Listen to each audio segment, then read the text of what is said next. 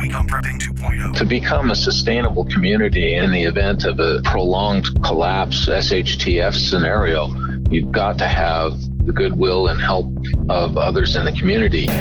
When disaster strikes, will you be prepared? This is Prepping 2.0 with authors and prepping experts Glenn Tate and Shelby Gallagher. Online at prepping2-0.com. Get ready. Prepping 2.0 coming in 3, 2, 1. Welcome, everyone. This is Shelby Gallagher over here at Prepping 2.0, joined by my partner in life and partner here on the show, Glenn Tate. Glenn, how's it going? Good. How are you, dear? Just peachy. I don't know if people know this, but we're married and stuff. Yeah, and stuff. Yeah. It's a thing. I'm not saying the fire's gone, but we did just say we're married and stuff. Yeah, kind of like, we're good. Yeah, it's good. We're pretty solid in how we... No, I think we're good. Yeah, I think we're good. Well, as usual, we talk about the top 100 things that go the quickest in a collapse. There's a list on our website, prepping2-0.com. It's on the homepage that has this list. We're up to number 96. We're going to have to recycle and go through them from the beginning. There's so many good things on this list. Number 96... Oh, and this is from Bosnia survivors and Argentine survivors of their collapses, so they know what they're talking about. They observed what went the fastest. Well, and folks can find this list because these days it's a shopping list. It is a shopping list. On our website, Prepping. Put little boxes by each number for a little check mark. So, and there are affiliate links in that list, too, a few. Okay. Go to prepping2-0.com. It's in the lower right-hand corner. But what's number 96, Glenn? Glue, nails, nuts, bolts, and screws. One of those things that you just take for granted, and then they're not there, and it's a problem. I know this, that in the old days, like Little House on the Prairie days, back when I was a kid, sometimes people would have an old house, and they would burn it down, and then the nails and the fasteners would be what was left, and they were that valuable that it was okay to burn a place down to get the fasteners and the screws and everything. There will be no Home Depot when it gets to a certain point of this whole thing. Yep. That's right. Well, lurkers come out of the shadows. What the heck does that mean? Well, if you listen to the regular show on radio, maybe like KOFI in St. Mary, Idaho. KHNC in Colorado. There you go, and several other stations. Or you listen on the interwebs or iTunes or whatever it may be, and you listen to the show and it ends at the regular show ends at 52 minutes, and you say, golly, they always talk about the after show being cool and all the stuff that happens in the after show. And you lurk in the shadows, and you don't go and get the... And you wonder. And you don't go get the after show. Well, you shouldn't deprive yourself of that, and you shouldn't be in the shadows. You should become a Patreon. Just go to prepping2-0.com. There'll be a big orange Patreon button. Click on it, $2 a month or other amounts, and you get all the after shows and all the other cool stuff that we're not going to go into all of it right now, but you get the after show, and today's after show is going to be pretty doggone good. So there's a reason for lurkers to come out of the shadow. And I have a big announcement. This is a big to-do, big deal. A big announcement. Maybe there are trumpet sounds. I don't know. I'm hearing them in my head. So here's the big announcement. After 3 years, you've been waiting patiently, everybody. I wonder if people know. If we're going to string it out, would they know what it is? I think they do once we've said it's taken 3 years. Yeah, and we've had a lot of hurdles. Ham Radio. Prepper Amateur Radio, ham-radio.com is a thing. It has happened. The flashcards are done. The flashcards are being distributed now. And super cool, there are free videos. There are 7 videos, and you go to pam-radio.com, and you'll see the 7 videos where I narrate all of the cards. You get to see the cards. These are flashcards for practical prepper amateur radio stuff. The stuff you really need to know, not the stuff that's on the FCC test. The stuff I've learned by trial and error. The stuff you need to know. It's like instant hour or two. How to get your comms up quickly. Turnkey, drop water, on it, and it reconstitutes as all your comms program. I'm very, very proud of this. It's been a lot of work. So, pam-radio.com, you'll see the 7 videos up there. You watch the videos. It's the text is on the screen, and off in a little box is me narrating and doing a little color commentary. You're going to learn a ton about this. Here's why you should go to pam-radio.com and actually order. It's $15.99. Order the flashcards, which will be downloaded and sent to you, because the flashcards have all the links in there, and there are a couple hundred links to stuff like, this is the radio that you need, in my opinion. This is the antenna that works with it. blah, blah, blah. Shelby, tell the story about why this product has not been available for the past year. My goodness. This is a God thing. This God is totally intervened a God as usual thing. and did a good thing. If you listen to a show that, I don't know, month and a half ago, you will hear us just, we're so frustrated because the original iteration of this was supposed to be an app. On the Apple Store. iStore or whatever it is. And Apple dragged their feet. And it got to the point, to your credit, Glenn, you reached out to our web designer who is a miracle worker. And we decided to go, you and her in particular, decided to go this different route.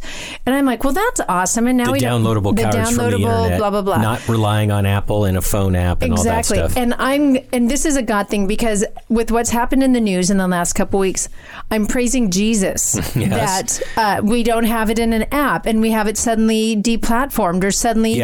And not only that, let's just be honest, I'm not all that hip on giving Apple our business or your business. Worse yet, exactly. Our listeners would go and order the Pam radio cards, and a good chunk of their money would go to Apple, who is doing terrible totalitarian things. And this is being carried on iTunes app, and go ahead and deplatform us. We don't care. We're bigger than Apple, the downloads on that. So anyway, a God thing. We were all frustrated again. Our human plans were, we're going to put this on Apple. Why isn't that happening? Hey, I'm really mad. I'm really frustrated. Guess what? Guess who had a bigger plan who's way smarter than you and me? So cool. Pam Radio is a thing now. Love it. Share it. Your prepper group, you should buy one. Your prepper group should get it, or listen or watch the free videos.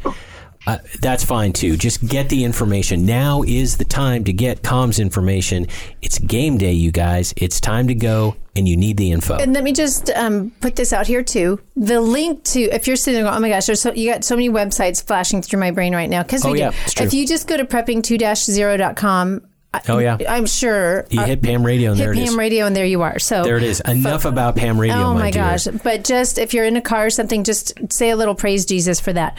So one thing we want to just jump in here. We have a new sponsor. Yay! We're so excited. For those love this. If you go back a few weeks in our shows, we talked to Jared Savick, who is a realtor, he and his wife, in the Kalispell area of Montana. They have jumped right in and said, you know what? We realize a lot of people are moving. A lot of your listeners are moving. And they're preppers themselves. And they have a pretty good idea of what makes a good property for preppers. They really specialize in relocating people from blue states to the great state of Montana. Absolutely. So whether you want a turnkey or to build your own retreat, they have properties in town, in Kalispell, out of town, and even way out of town. They can help you more than just in the Montana area. So listeners can contact them through their website. Love the name of their website. And there's a phone number there. Feel free to call and text them. Seize the Day MT. MT is the mail code for Montana. So Seize the Day Montana. If you just put Seize the Day Montana in a search engine, that'll get you there. Great folks over there. And I got to get them up on our website. So give me a few moments to get that, get that going with her. She's been a little busy. Yeah. So, our web oh my designer. goodness. So the other sponsor, always want to mention them, EMP Shield. Great. They've created that great device that you can hook into your home or your car that protects your home or your car from an EMP or a coronal mass ejection. Dang, I know you're brilliant. But this term is stumbling. I've created for you. a mental block. Wrong muscle memory is what I've created. Yeah. So regardless, it will protect your device, which is more important. Go to our website, prepping2-0.com. Go to Friends and Affiliates. They have a link right there. Click on it. Use the term Prepping 2.0. You'll get $50 off, which is a nice little, each device. So feel free to use that. And thanks to Jared and thanks to EMP Shield for sponsoring Prepping 2.0. Well, now it's time to get to our guest. Our guest is Charlie Bravo, not his real name. What? And Charlie Bravo is an experienced prepper, a friend of ours. We've met him and spoke with him extensively. And he is a member of the LDS Church. And we're going to talk to him about, the title of the show is Mormons During the Collapse, Myths and Truths. We're going to talk about some other topics too. But before I introduce him, I'm just going to let everybody know this is not a theology show. We're not going to talk about that. We're going to talk about stuff, well, first of all, myths and stuff the LDS Church does. And when we myth bust some of the stuff they don't do, and people need to understand a good chunk of the people around them, especially in the western states, might be LDS members. And if you think they have horns and they're doing bad stuff and you got all these crazy thoughts in your head about how they're going to act during a collapse, then you're at a real disadvantage. You don't have accurate information. So that's what we're going to do. We're going to bust some myths. And with that, I say, welcome to the show, Mr. Charlie Bravo. Hello, Glenn and Shelby. Such an honor to be with you today. Great. Well, great. Well, thank you. Well, let's jump right into the questions because these are some things that are on a lot of people's minds. We're going to do 4 topics. LDS myth busting. We're going to talk about LDS disaster relief. Blue staters adjusting to life in the red states, which isn't really an LDS topic. And then another just non-LDS topic, which is Charlie Bravo went to the Capitol and observed the protests and has some thoughts on that. When you say Capitol, we're not talking about the capital of Washington State or Florida. No, we're talking DC. about Washington, D.C. Okay. That's right. The dude with the Viking thing going on. Yeah. You know, did he get an autograph? No, I'm kidding. Yeah, that's right. No, he didn't. So let's start off with some LDS myths. And, by the way, not like it matters, but we're just going to let anyone know in case they're wondering, Shelby and I are not members of the LDS Church, but who really cares, because this isn't about the LDS Church. Mm-mm. It's about prepping. So the first myth I think people have is that LDS members pretty much live in Utah and that's it. Is that true, sir? Absolutely not. In fact, we finally crossed the border or the line of wherever where there's actually more members of the church outside the U.S. now than there are in the U.S. Mm-hmm. The Pacific Northwest has quite a large concentration of Latter-day Saints. There's, like in our region, our emergency communications region, there are 12 units, and those units have somewhere in the neighborhood of 10,000 people in each unit. So, we're talking 120,000 just in the North Idaho, Spokane, Stevens County, basically from Moscow or Lewiston to the Canadian border. Mm-hmm.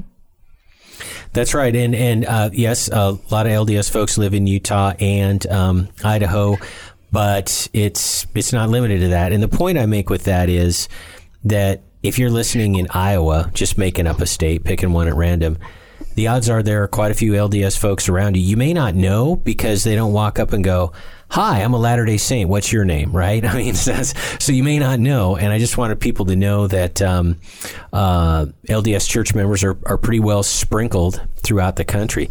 Another myth, and this was one I kind of fell for. I ended up writing about it via a character in the 299 Days books, an accountant who's an LDS church member. There's this myth that all LDS church members are super well prepared. What's the deal with that? Well, one of the things I need to preface with my remarks here is that I'm not speaking for the church. I'm just an individual member, a regular Joe. Great point. And so I'm not saying anything about official church policy or commenting on that. Most of it's, it's just going to be your average Joe type thing.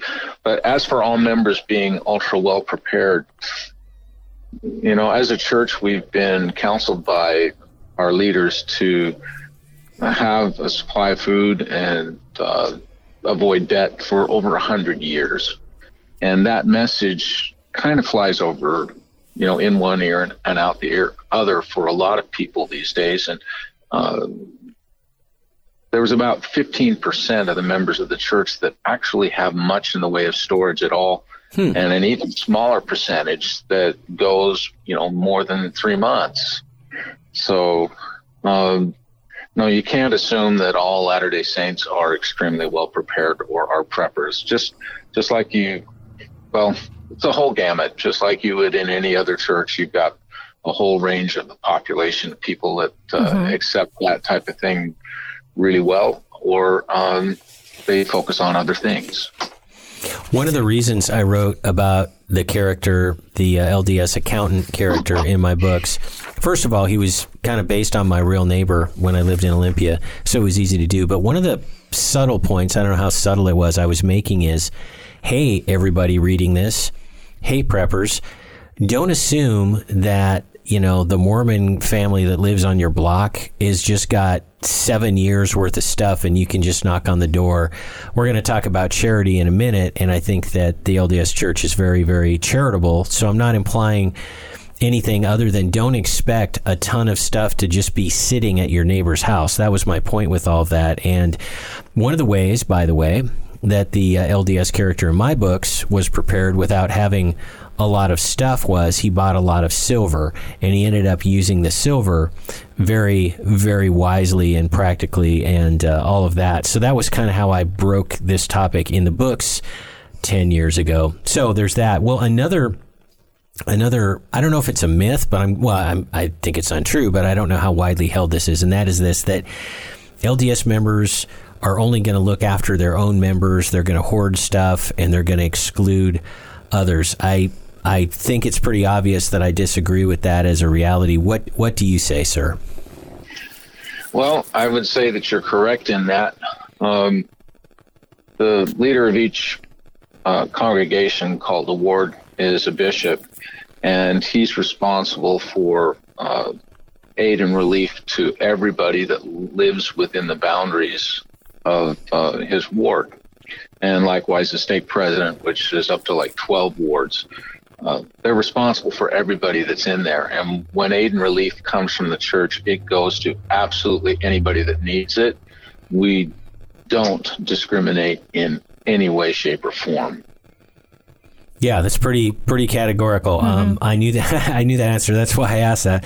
I'm a good lawyer. I ask questions I already know the answer to, right? So another myth out there, and it's sort of related to what you just said, is that LDS members won't cooperate with non-LDS people. They'll kind of close off. Now, I have to say, every group of people is going to naturally be more acquainted and have stronger relationships with people in that group, whatever it may be. So, of course, there's going to be there's human nature and stuff. But what do you think about this myth that, you know, the LDS are just going to just not talk to anybody who's not a member of their church?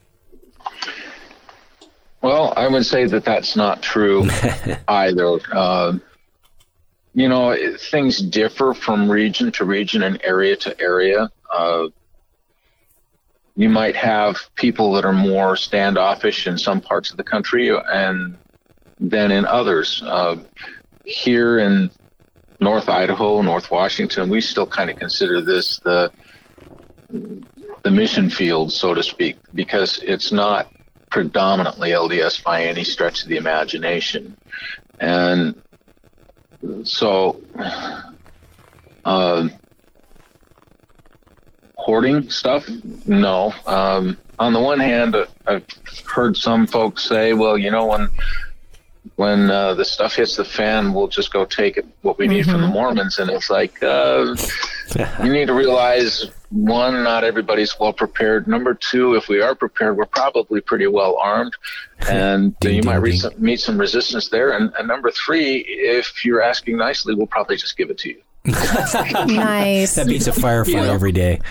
Well, and what does the term, this is me and my own probably issues, Charlie, when you hear someone, you know, that, because there's that misnomer out there, that I think it's a misconception. The word hoarder. When I think of that, I think of the silly television show that shows what true hoarders are. People who just mentally ill people that have 7,000 bags of cat litter, right?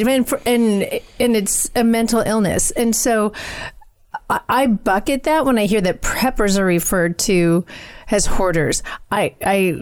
The word prepping is a little bit more accurate. So do you have the same sort of kind of visceral response that I do? Mine isn't, you know, I'm not pulling my hair out or anything, but you know, there's a little bump in my stomach and I'm like, "Urgh." So what do you think? Well, I think you're right on. Hoarding is something that's done when things are really scarce and you're taking more than you need and preventing other people from getting their needs. in a time of plenty, it's not hoarding, it's saving. It's True. like Well when said. you've got a job or something like that and you're putting some money away for a rainy day, are you hoarding cash or are you being wise and saving? So I have a bad visceral response to the term hoarder, simply from the standpoint that there's a difference between saving in times of plenty for times of scarcity and cornering the market in times of scarcity so that you can profit from it. That's hoarding. Well said. Well said. We have about 3 minutes in this segment. Of course, we'll return in the second segment with more good stuff. But I wanted to briefly bring up this topic, and this is something where we may ask Charlie a question, but this is probably going to be more Shelby and I talking because we had an experience. In a forthcoming video bonus show, which will be out to Patreon supporters at the $5 and up level, we went to an LDS cannery. And what an LDS cannery is, it says it's a cannery. It's not really a cannery. It's not like, they're canning stuff there, but it's basically a store, for lack of a better term. And they have all kinds of number 10 tins full of food and prepping things. Really, really amazing place. Everyone out there, and we're non-LDS. They didn't even ask. They didn't even care. But everyone should look up and see if there's an LDS cannery. It may go by different terms in their area because you need to go there and just, if nothing else, buy some really good bulk food.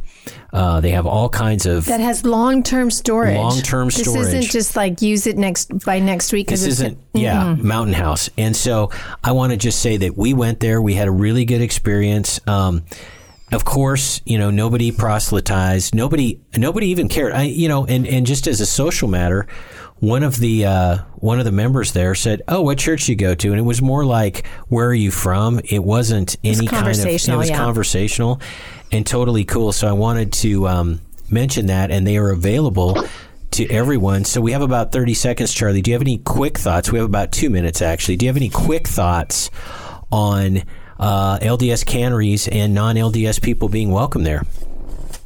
Sure. They were canneries until the Obama administration. You used to go there and you could take bulk food, and they had number 10 cans and other materials, and you could can what you needed. Now, since the FDA is all over self-sufficiency type things and they want you to be dependent on the government, what the church does is they put it all in number 10 cans and ship it to the bishop storehouses. And the way you find out about these is just get on your search bar, DuckDuckGo or Google if you're still there, and type bishop storehouse near me. And you'll find something. Awesome. That's so awesome. And we only have like 30 seconds left, but so that's exactly what we found out, Charlie. And you gave us a little bit more in-depth explanation of it. But it's sad when government gets in the way of something like that, where how it was described as, if you had apple trees that were just spilling over apples, or you had a bumper crop of something, or you could take it and imagine taking your bounty and being able to have it sealed in number 10 tin cans that will last an amazingly long time and have it done at a really great price. So that's sad to see that go. Folks, we have... Thanks, Obama. Yeah, thanks, Obama. Thanks so much. You guys, don't go away. We have so much more. We're going to talk to Charlie about on the other side of the break. More Prepping 2.0 with authors Glenn Tate and Shelby Gallagher is coming right up. Hear all our previous shows free online at prepping2-0.com. Shelby Gallagher here. We found that you need to layer your food preps. Yeah, this is Glenn Tate here. A lot of times the hardest part of layering is the long-term foods. We love New Manna foods, which have a 25-year shelf life and are non-GMO. Also, organic meals are available. New Manna comes in family-style portions and in bulk. This is not backpacking food. It's family meals that last for at least 25 years. The perfect freeze-dried part of your food layering. You can get a sample of New Manna meals for $19.95 and see for yourself. You will be amazed. Prepping 2.0 listeners get a 10% discount by entering the code PREP. Go to newmanna.com or click the link on the Prepping 2.0 website. Give it a try. Newmanna.com. That is NUMANNA.com. Abe Lincoln here. In 1773, patriots broke the chains of British tyranny by throwing tea into Boston Harbor. On that day, Americans began drinking coffee. We celebrate that event daily here at Minutemen Coffee. All men are created equal. Coffee is not. Minutemen Coffee is roasted to perfection in small batches. Bold, smooth, and never bitter. Shipped to you fresh daily. Whole bean, ground, or our patented pods. www.minutemencoffee.com.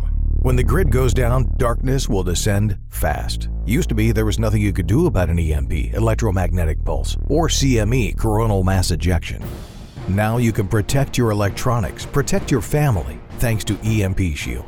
EMP Shield invented a simple-to-install device that prevents whatever's connected to it from frying in an EMP or CME, and it costs just a few $100s. EMP Shield has been tested by independent laboratories and passed muster with the government, which has ordered lots of them. Google EMP Shield and see for yourself. And save some money. Get a $50 discount per device. Go to prepping2-0.com. Click on the Friends and Affiliates page, then click on the EMP Shield logo. At checkout, use coupon code PREPPING2.0. It's all one word. Prepping 2.0 is about that next level of prepping. One of the key 2.0 items to have is bulletproof body armor plates. I used to think body armor was too tactical for a regular guy like me, but it isn't. Give yourself, your family, and your team an unfair advantage when bullets are flying. Body armor used to be expensive and hard to get. Not anymore. KD Armor, and that stands for Come and Take It, makes solid and affordable body armor for normal people.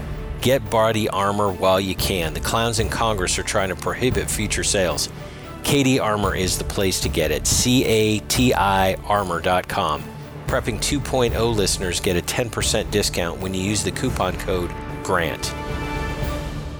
PrepperNet, where preppers unite. Looking to meet other like-minded people in your area? Looking to start your own prepper group? Already have a group? Join PrepperNet.com. PrepperNet has gathered the biggest names in the industry to help unite preppers everywhere. Join John Jacob Schmidt, Scott Hunt, Dr. Bones and Nurse Amy, Glenn Tate, Shelby Gallagher, Charlie Hogwood, Samuel Culper, Survivor Jane, Rick Austin, Franklin Horton, Ryan Mitchell, and Brian Duff. Our team is united. Check us out at PrepperNet.com. PrepperNet, where preppers unite. PrepperNet.com. Now, more of Prepping 2.0 with authors Glenn Tate and Shelby Gallagher. Hey, welcome back, everybody, to segment 2 of Prepping 2.0. So glad to have you here. We've been talking with Charlie Brown, who is an LDS church member. It says Brown on the paper. It's Charlie Bravo. Charlie Bravo. What a dork I am. Jeez Louise. Sorry there, Mr. Bravo. Where's Snoopy? Yeah, exactly. Charlie Bravo. Thank you. Who's an LDS church member. And I think we have a couple sponsors to mention real quickly. I would like to mention New Manna Foods. Absolutely. And that's NUMANNA, as in manna from heaven, NU manna from heaven. They do bulk freeze-dried foods. Look it up at prepping2-0.com, Friends and Affiliates page. If you use the coupon code PREP, lowercase, we found out. Yes, we did. Lowercase PREP, you get 10% off. And while we're talking about it, I should mention Backwoods Home Magazine, fantastic magazine. We subscribe to it and love it. And use the coupon code 6, the number 6, off. And you get $6 off a yearly subscription. Great resource, absolutely. Great resource. Well, let's come back and ask Charlie this question. Charlie, the LDS, and it's Charlie Bravo, not Charlie Brown, by the way, the LDS Disaster Relief Program, is there such a thing? And tell us about it. Actually, yes, there is, and it's huge. The church has like 76 Tier 1 relief centers in the CONUS in Canada. These are like US. Super giant Walmarts filled with relief supplies, and they are resupplied from church headquarters in Salt Lake. And then there's 135 Tier 2 relief centers also scattered across the country that they get their resupplies from the Tier 1 relief centers.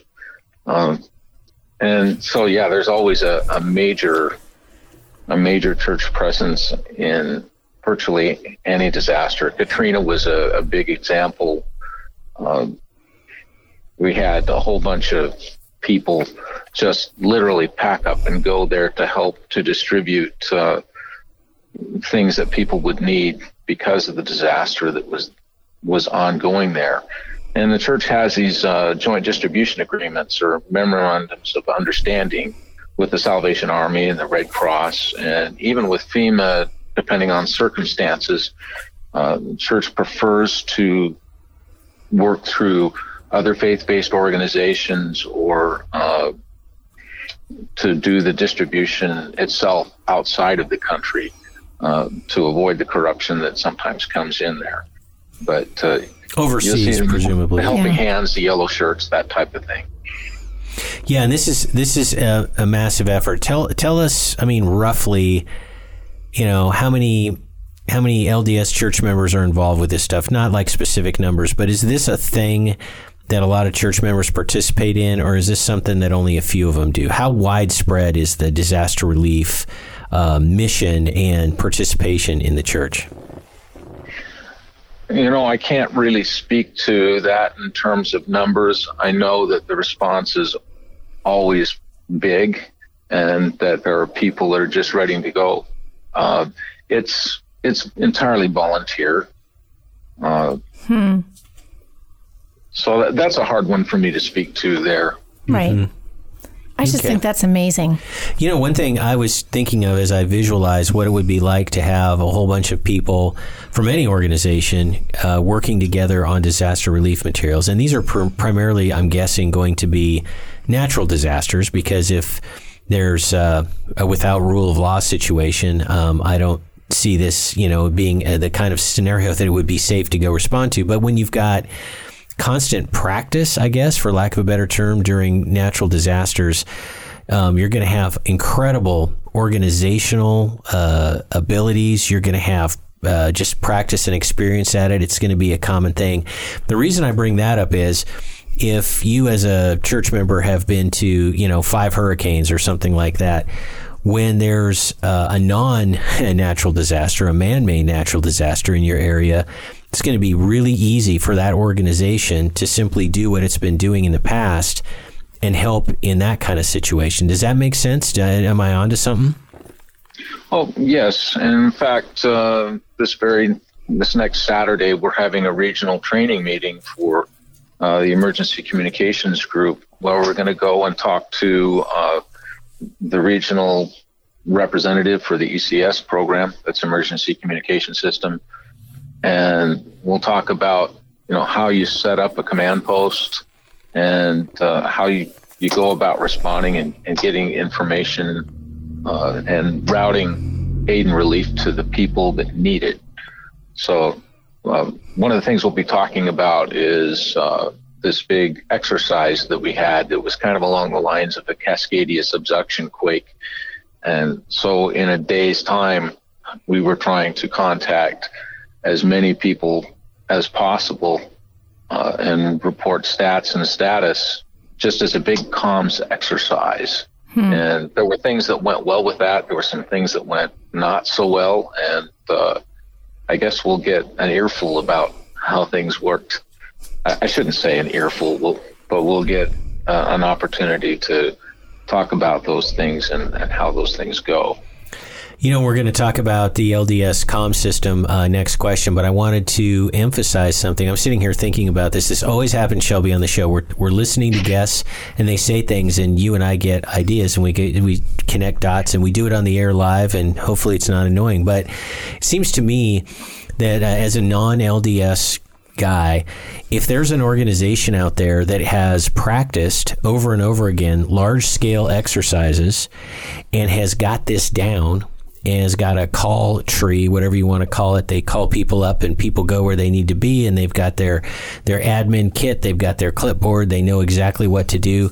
These are folks that I want to be aligned with. I need to know the capabilities of people around me. That's, I guess, the point I'm making.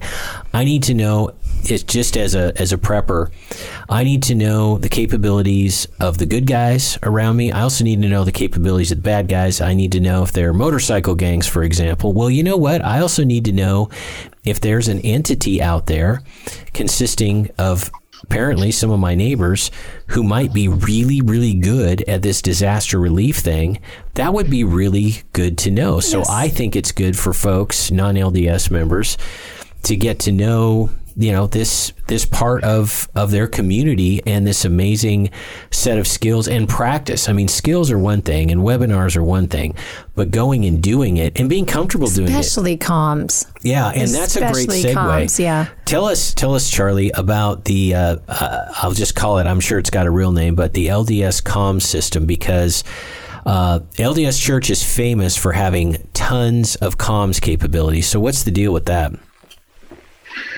Well, you're right about that. The top floor of the church office building in Salt Lake is completely devoted to ham radio and emergency comms, as is a large comms center at Welfare Square.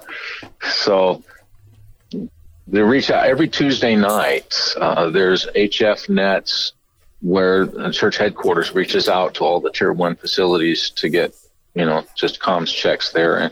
And we have a weekly emergency communications net every Sunday night in this region. Wards and the stakes in the area go through their communications nets throughout the week. And then the net controls for those report in their numbers to the stake reps, and the stake reps report to the regional rep. And you can find out, you can hear about that in this area in the Pacific Northwest, because it happens, the regional net happens every Sunday night at 21:15 on the Kabara repeater net. But I also want to, when we talk about emergency comms, I want to put out a big plug for the American Readout Radio Operators Network. Yes, absolutely. That's run by John Jacob Schmidt, who is a dear friend. I have only been involved in the ECS program for a few, 2-3 years. And when I got involved in that, I was also getting involved in Amron. And the two just marry together so beautifully that I encourage people to be part of the Amron community for news and information and intelligence. Mm-hmm. You want to talk about where the bad guys are? The Amron's probably the place where you want to be on that, because you've got radio operators all over the country who are reporting on their experiences and things that are going on. And there's, for people that aren't licensed hams, there's the unlicensed family radio service and networks and the Channel 3 project.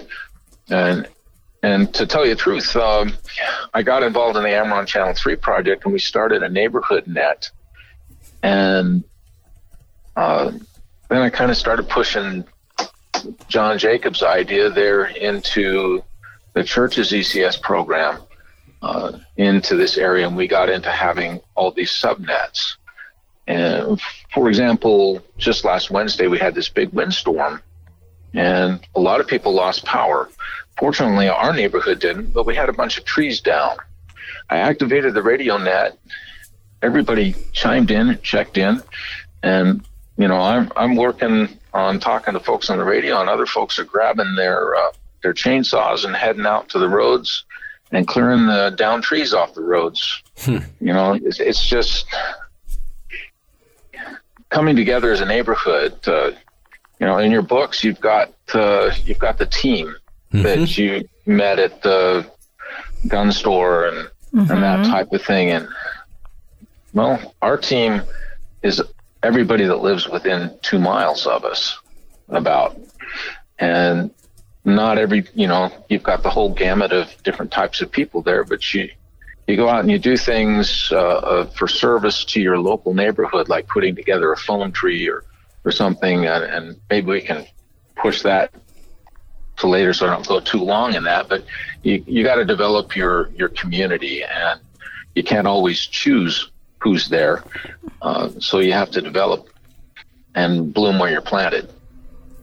That's a good way to put it. Mm-hmm. Exactly. So let me jump in here before we switch gears. I want to mention a couple more of our awesome sponsors. Yeah. The list is getting longer. Oh, it's great. Thank you to all of those. Yeah. And please support them. These are trying times. So Minutemen Coffee had a nice big pot of that stuff this morning. So good. Go to our website, prepping2-0.com, friends and affiliates. There's a picture, there's a graphic right there. All of the graphics there, by the way, are hyperlinks. So if you just push on a graphic, it'll take you to the website.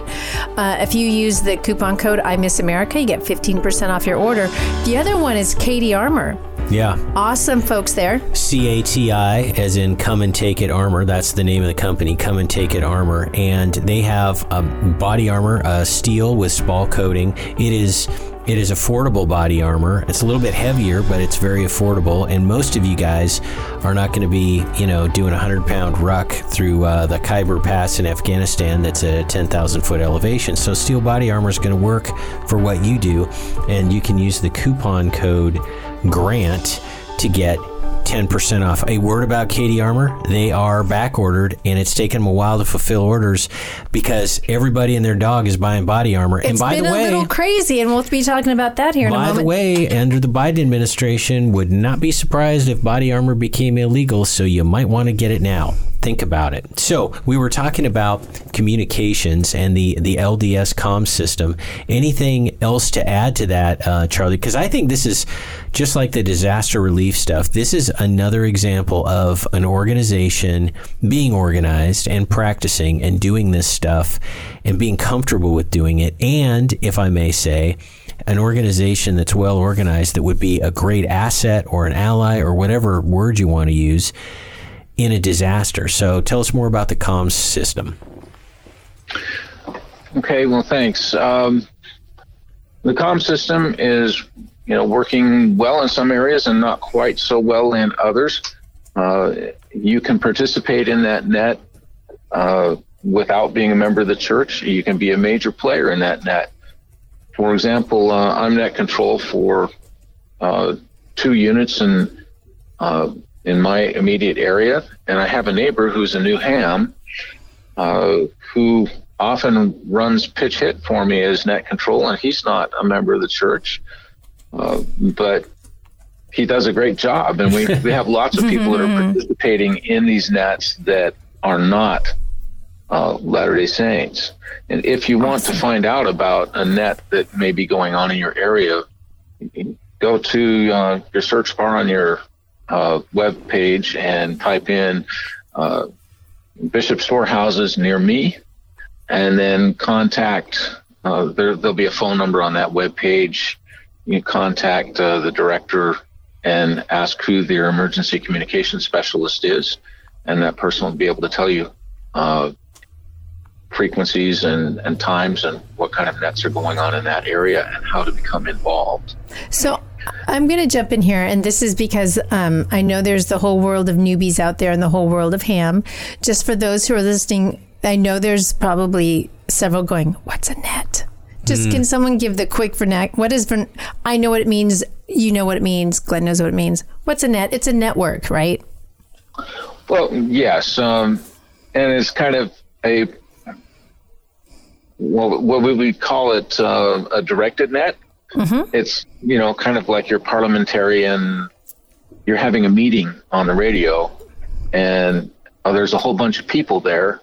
The net control operator is the one that's moderating the conversation and directing the business of the net.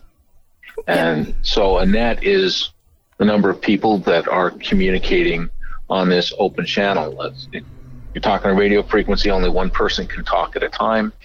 And so you have to take turns, and you have to have protocols about how information is passed back and forth in order to do it efficiently. You need to learn things like the phonetic alphabet so that you can pass information accurately. Again, like in my neighborhood, we have a couple of people that are ham radio operators, but most of the people are on their little FRS walkie-talkies. And so we talk to them, or I talk to them, on the FRS channels and relay information back and forth, and then I get on the ham net in order to coordinate whatever relief and support efforts might be needed for, the neighborhood net, or likewise talking to other hams in other areas that in the church that I can't reach with the FRS radio, but they can. So you have to establish these little local neighborhood communication cells or networks, and somebody that's there that can communicate long range, usually a person with a ham radio. Yeah, and here's another advantage to, and this is for non-LDS church members. I guess it applies to LDS church members too. Let's say you're a non-LDS church member and you're kind of new to ham radio, and at some point, and this isn't going to turn into the ham radio show, but at some point when you're learning about ham radio, especially if you're setting up certain kinds of radios and antennas, you really need someone to help you who's done it before, someone who's experienced. And I can't think of a better group to call up and say, hey, I'm going to be setting up a ham radio antenna and system, and I'd like some help with some people who know what they're talking about. Can you guys come over and help? And they're going to come over and help, and they're not going to get into religious discussions with you. So, consider this like a knowledge database, a knowledge asset, and that would be something that I think would be of great practical help to a lot of people. Well, if there's nothing else to add to that, Charlie, I'd like to turn to another topic, and you brought this up on a phone call we had last night, and I thought this was fascinating. It has nothing to do with the LDS Church, has nothing to do with any of that stuff, but I thought it was fascinating, and that is this: blue staters who are, as we know, fleeing in droves to red states. And you mentioned an example of somebody in your red state of, Idaho, who came from a blue state from the Midwest, and some of the adjustments and some of the concerns and thoughts that this person had. And I wanted you just to tell the story and describe this topic, because I think a lot of people out there that are either moving or thinking about moving are going to get quite a bit out of this. So take it away, Mr. Bravo. Yeah, this was a very interesting thing, and it's an ongoing process. Actually, this person moved to our neighborhood from the Midwest, and they were originally surrounded by a lot of blue people, so they had to keep mum about their prepping efforts and that type of thing. Is very, very close hold type thing. And once you get into, out of that outside the wire situation to an area where people are more like-minded, then you have to kind of open up a bit. The OPSEC's always important, operational security, but at the same time, nobody's an island. We can't do this by ourselves. You can't have one small family running 24-hour security, property security operations, doing the farm work, taking care of the animals, doing the cooking, managing the food, all those different things that you talked about with that fellow a couple of shows ago, your mutual assistance group activity list, or report the roles for a bug out location or a base camp, all the different jobs and roles. Yeah. Mm-hmm. So to be, to become a sustainable community in the event of a prolonged collapse SHTF scenario, you've got to have the goodwill and help of others in the community. So there's that learning who you can trust and talk to, and opening up a little bit and becoming more involved in helping one another out. Basically, it comes down to, I mentioned this once before, you're building your community, and when you have a neighborhood of people within a couple miles of you that you're working with, not everybody's going to be of the same faith. And so what we have to do is focus on the wonderful things that we do have in common. You know, we believe in Christ, we believe in the Bible, we believe the first great commandment is to love God, and the second great commandment is to love your neighbor as yourself. And so you got to learn to be the good Samaritan and, help bear one another's burdens, comfort those that stand in need of comfort, mourn with those that mourn, and stand as a witness of the love of God in all times and all places. So it's just in some places in the country right now outside the wire, you'll be terribly persecuted for your beliefs in prepping or even in believing in Christ. You move into this area, in our area, there's a lot more commonality that's recognized, and we need to focus on that commonality. We need to learn to love one another as best we can and take care of one another. So the big paradigm shift going from where you're living in a place where you're scared of your neighbor to a place where your other neighbors they're looking out for you. Mm-hmm.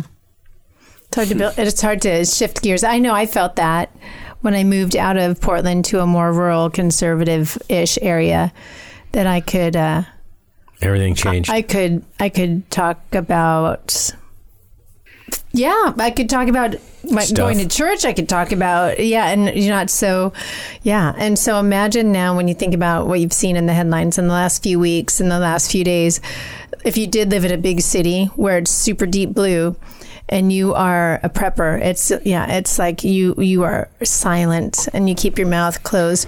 So what are your thoughts? I'd like to make a suggestion to folks out there that are in deep blue areas or just regular blue areas. Go take a trip. Yes. You need to experience this, and this is hard to put into words.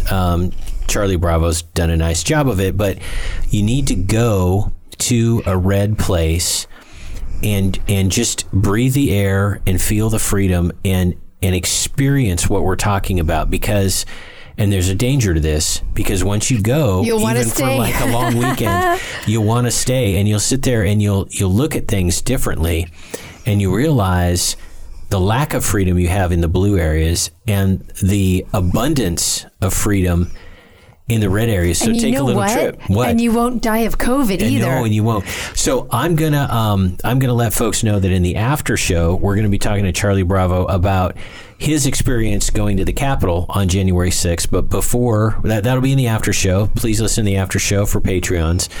And then Shelby can wrap up this regular show, and we'll go into the after show for you folks who are able to do so. Folks, as we always like to say every week, from one of our great founding fathers, Benjamin Franklin, failing to prepare is preparing to fail. Have a great week, everyone. You've been listening to Prepping 2.0 with authors Glenn Tate and Shelby Gallagher. All the information you've heard today, including all our previous shows, is online at prepping2-0.com. Find out more about Glenn's books at 299days.com and Shelby's books at agreatstate.com. Until next time, be smart, be safe, and be prepared.